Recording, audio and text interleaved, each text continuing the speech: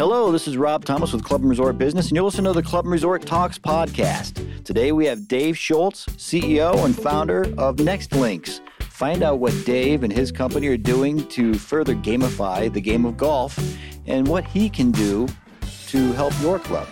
Hope you enjoy.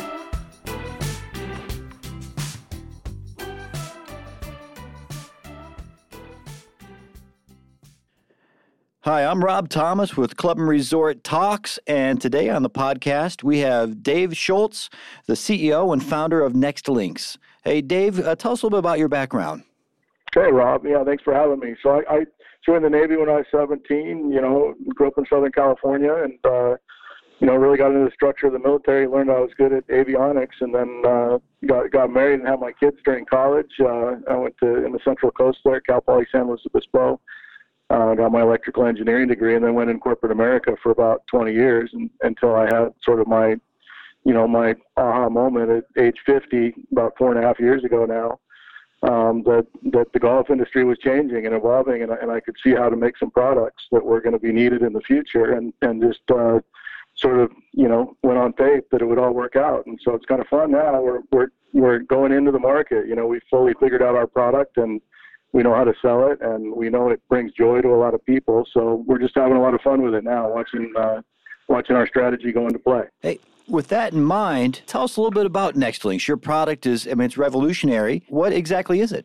Well, at its core, it's about monetizing putting in a new way, right? So if you think about these models like Topgolf, where you're creating a little entertainment bay and, you have your own little mini driving range there. So the idea is to do the same thing with putting, and we've done it now. So we've got a scalable unit, like a putting green. We design all the contours, and we have a system where we have two of these like nightclub spotlights, and one of them shines a light down and acts like a tee box. And, because it's light, we can put a tee box anywhere we want on a playing surface. And then we have this contoured playing surface, and a second spotlight sort of shines a light over one of the existing cups if you're playing one of the games that we have that sort of is like real golf, or it creates a pattern, like, the example would be like a beer pong pattern or a cornhole pattern. These games that, the next generation is enjoying playing that are kind of chill, we're just recreating them on a putting green and creating a social environment around that whole space. And so we just spent about 3.5 years doing product development and achieving some commercial success and learning from that and figuring out how to turn this into a business model that scales. And so now we're there. So the whole thing starts with a putting green that sells for about the same price as a golf simulator. And it just builds from there.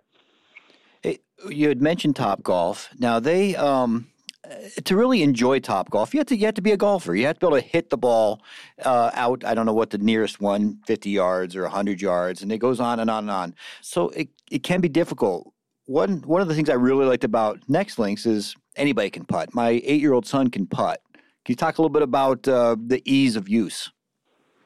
Yeah, so to your point, everyone can putt. So now, the Topgolf model really is about expanding the golf audience. The problem is that swinging a golf club is still a little bit intimidating for a lot of people. And so a putting green, you just don't have any of that intimidation factor because people are already used to playing miniature golf. And if miniature golf was a model that you could monetize with F&B, then we wouldn't be here today. We needed to figure out how to, learn from what's going on and adapt. Well, I was first introduced to you and NextLinks when I was researching for an article on millennials and how the golf industry is attracting millennials. The fact that you can go out have a glass of wine or a beer or something and do this, is that really your target market, millennials, or is it broad?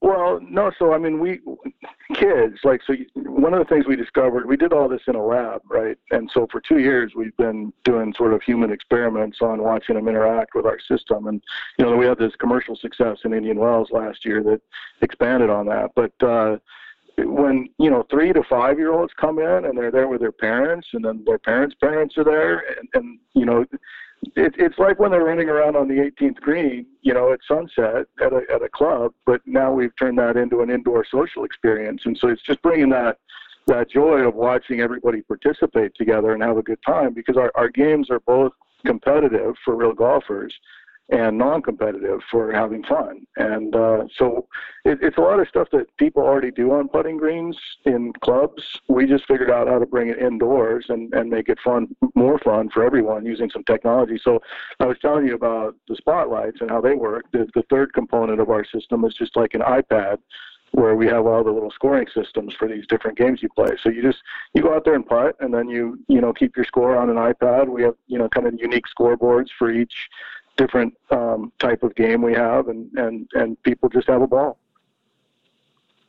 Hey, tell me, you had mentioned Indian Wells. Tell us a little bit about that event, Shots in the Night, I think it was called.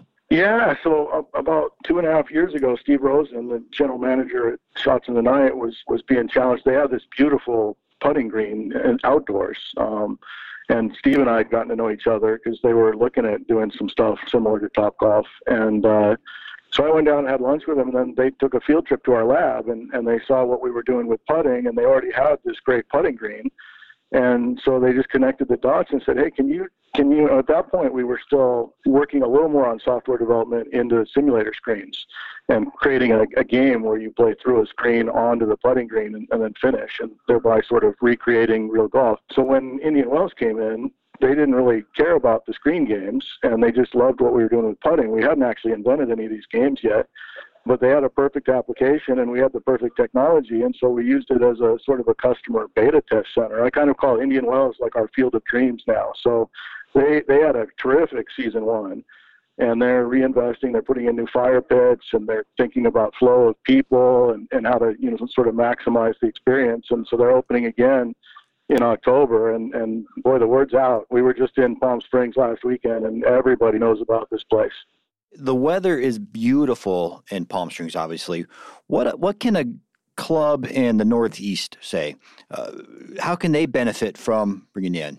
Well, so that's sort of the point of our company, right? So our company was founded on the idea of taking the real golf experience and putting a roof over it. So our lab is, it has all the proper lighting. So if you really light an indoor environment and create the right ambiance using either, digital projection or LED walls or even murals, you can create a pretty special space.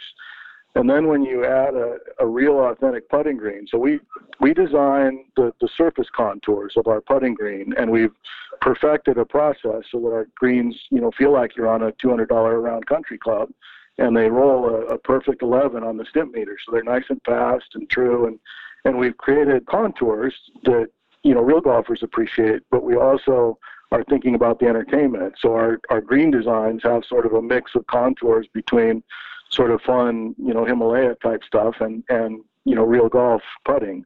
And so, we have some renderings on our website that show, our vision for what indoor golf looks like on, 10,000 and 40,000 foot scales. And people are really loving it. So we're beginning to partner up with some supply chain partners to make sure we're ready. We're really a tech company, and we built a real vision for putting, and now we're implementing it. So it's a lot of fun. So you don't need a warehouse size to enjoy NextLinks. No, so our smallest system is like 300 square feet. So in our lab, the putting green is 300 square feet, and it's got 4 cups in it. And if you think about that, we can shine a tee box, like the light that becomes a tee box onto every 1 square foot. So that's like 300 different locations. And then if you have four cups, that's 1,200 different looks that we can create with our software. And that's the whole, that's the magic of our intellectual property, is we're using the natural shape of the playing green and making it fun. So we've been experimenting on 300 square feet for 2 years now, and we can entertain 6 people on that surface, and everybody has a great time.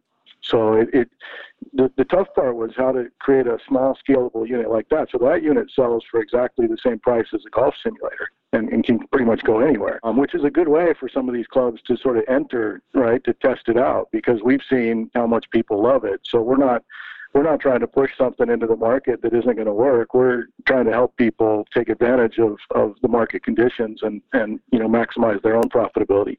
And you've been able to pair your technology with simulators, so you're hitting a golf ball, right? Yeah, our whole company was founded on that. So we have a patent on a complete game of golf that plays through a simulator onto a putting green. And we've actually got, in the R&D phase, we fully modeled that game. So basically you play through the simulator, and then when you get to the green, the simulator sends a signal to our software that tells you where to put your ball on the putting green, and we store it. So it breaks the game of golf into two, sort of half experiences, one from the tee to the green, one from the green to the cup. That sounds fascinating. You had mentioned, you and I were talking prior to, and you'd mentioned a project you have going on in Phoenix right now. Could you share a little bit of that? Yeah, so it really builds on the success of Indian Wells. So we have some new partners. We did a real strategic partnership with a company called That's Entertainment. And so, we share a little bit of ownership in each other's companies. And they had been working on a project in Phoenix that's a 62,000 square foot property. And the landlord was Kimco, who's a big, national real estate investment trust. And so they've been trying to close this deal, and they have, what they do is they run a bunch of restaurants under unique brands, and they're the operating team underneath it. So they create basically like a food court, and then they have some of their own technology, which is some like shooting range games, and they're making some fun like retro arcades and things like that. So the problem they were having is there was this giant courtyard between two 20,000 square foot buildings with a canopy over it, and they couldn't figure out how to monetize it. And then they showed up at Indian Wells, and it happens to be just about the same footprint that they have, and I could see the light in their eyes the minute they showed up. I'm like, wow, there's something that's really attractive about this to these guys. And so, 9 months or a year later, we did a deal together, and now we're implementing 10,000 square feet of putting. So we're going to have 16 zones underneath that canopy of putting. And now you start thinking about, like, when you think about pickleball and tennis, our games are fun. And so there's a big daytime audience for competing. Think of it really is like the bowling model, right? So we're with this Phoenix location, which is wedged between a Bass Pro Shops and a Cinemark movie theater in Mesa, so just outside of Phoenix, but right next to Cubs spring training. So it's going to be just a really high-profile project, and we're going to be able to start implementing tournaments and league play and all that on that structure. And everything we learn there, passes down to our other customers. And so we've already successfully partnered in the entertainment space, and we're using everything we learn to help the golf industry. But that's kind of our mission in a way. All right. Speaking of partnering and shifting from the entertainment industry to the private sector or the golf clubs, you had mentioned something like Silverado. What are you doing there? Yeah. So one of the fun things about my journey is, you meet a lot of people. And so we ran into one of the guys who brings work to Johnny Miller, a guy named Bill Service, who's a terrific guy, and I've been getting to know him, and gradually, so we were out there last weekend. We've been talking to them for a while now about doing a project. They've been out at Shots in the Night, and Johnny came to our lab and spent like 4 hours with us, so that was a blast. So we went and supported Johnny's Champ Foundation tournament last weekend and really started talking seriously about a project, and so we identified a strip of existing turf that is adjacent and next to a grill that they've already invested in, and now they just bought a new pizza oven, and it's next to the tennis courts, and so it's a high traffic area, but they've got a piece of land that they're not making any money off of, and so now, we're looking at that and putting together a turnkey proposal for them, how to just implement, our putting experience sort of alongside all those other amenities that they've already begun to capitalize from. That's exciting, and I'm sure there's going to be a lot of people keeping a close eye on what you're doing at Silverado and thinking, what can they do for our club or our resort, whatever the case may be? Well, that's the real fun of it right now. So, I took a big risk in how long we took to bring forward our product, but when I saw this 4.5 years ago in my mind, I realized how big it could be, and I wanted to sort of figure out how to play our role with all these other people already spending a lot of money in the space. And so we just spent a lot of time preparing, and now we're executing. So people talk now to me, in business development about, now you're going into the execution phase. That's the hard part. Remember, I spent 25 years as a global business leader for General Electric. So that's what I did for a living. The last 4 years, taking a thought that I had and turning it into a company, that was tough. But the part in front of us is fun. And so I'm just enjoying finding the right opportunities with the right early adopter customers and delivering something really game-changing and really special to their customers, and that's a given. So our product, our system, it entertains probably 8 out of 10 people, independent of their age, demographic, everything. And we've been watching that for 2 years now. So we've known we had a pretty special activity, and now we're just trying to usher it in, as fast as we can, but also in a responsible way, because we see this as really an alternative form of the sport in a few years' time. And really, the industry is changing, witnessed by a lot of the closings, the restructuring, redevelopments going on. I'm going to get you out on this one. What's the future of Nextlinks? I know it's brand new. It's just starting, but I want you to look into your crystal ball. What do you see 5 years, 10 years down the line?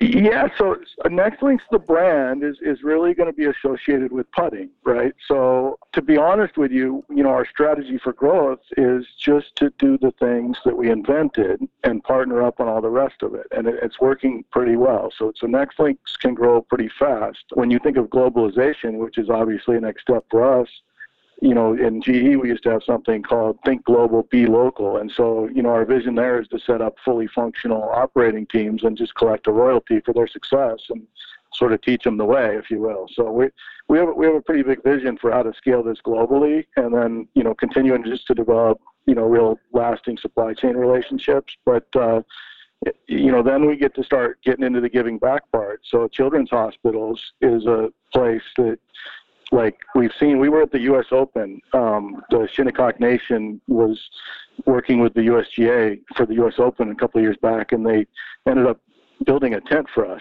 And, that's when the idea of Children's Hospitals came up from some of the people that walked through, and we just saw how interactive and how joyful, what it is that we're creating, the impact that has on people. And so, that's going to be fun when we start, being able to do more of the philanthropic stuff as well.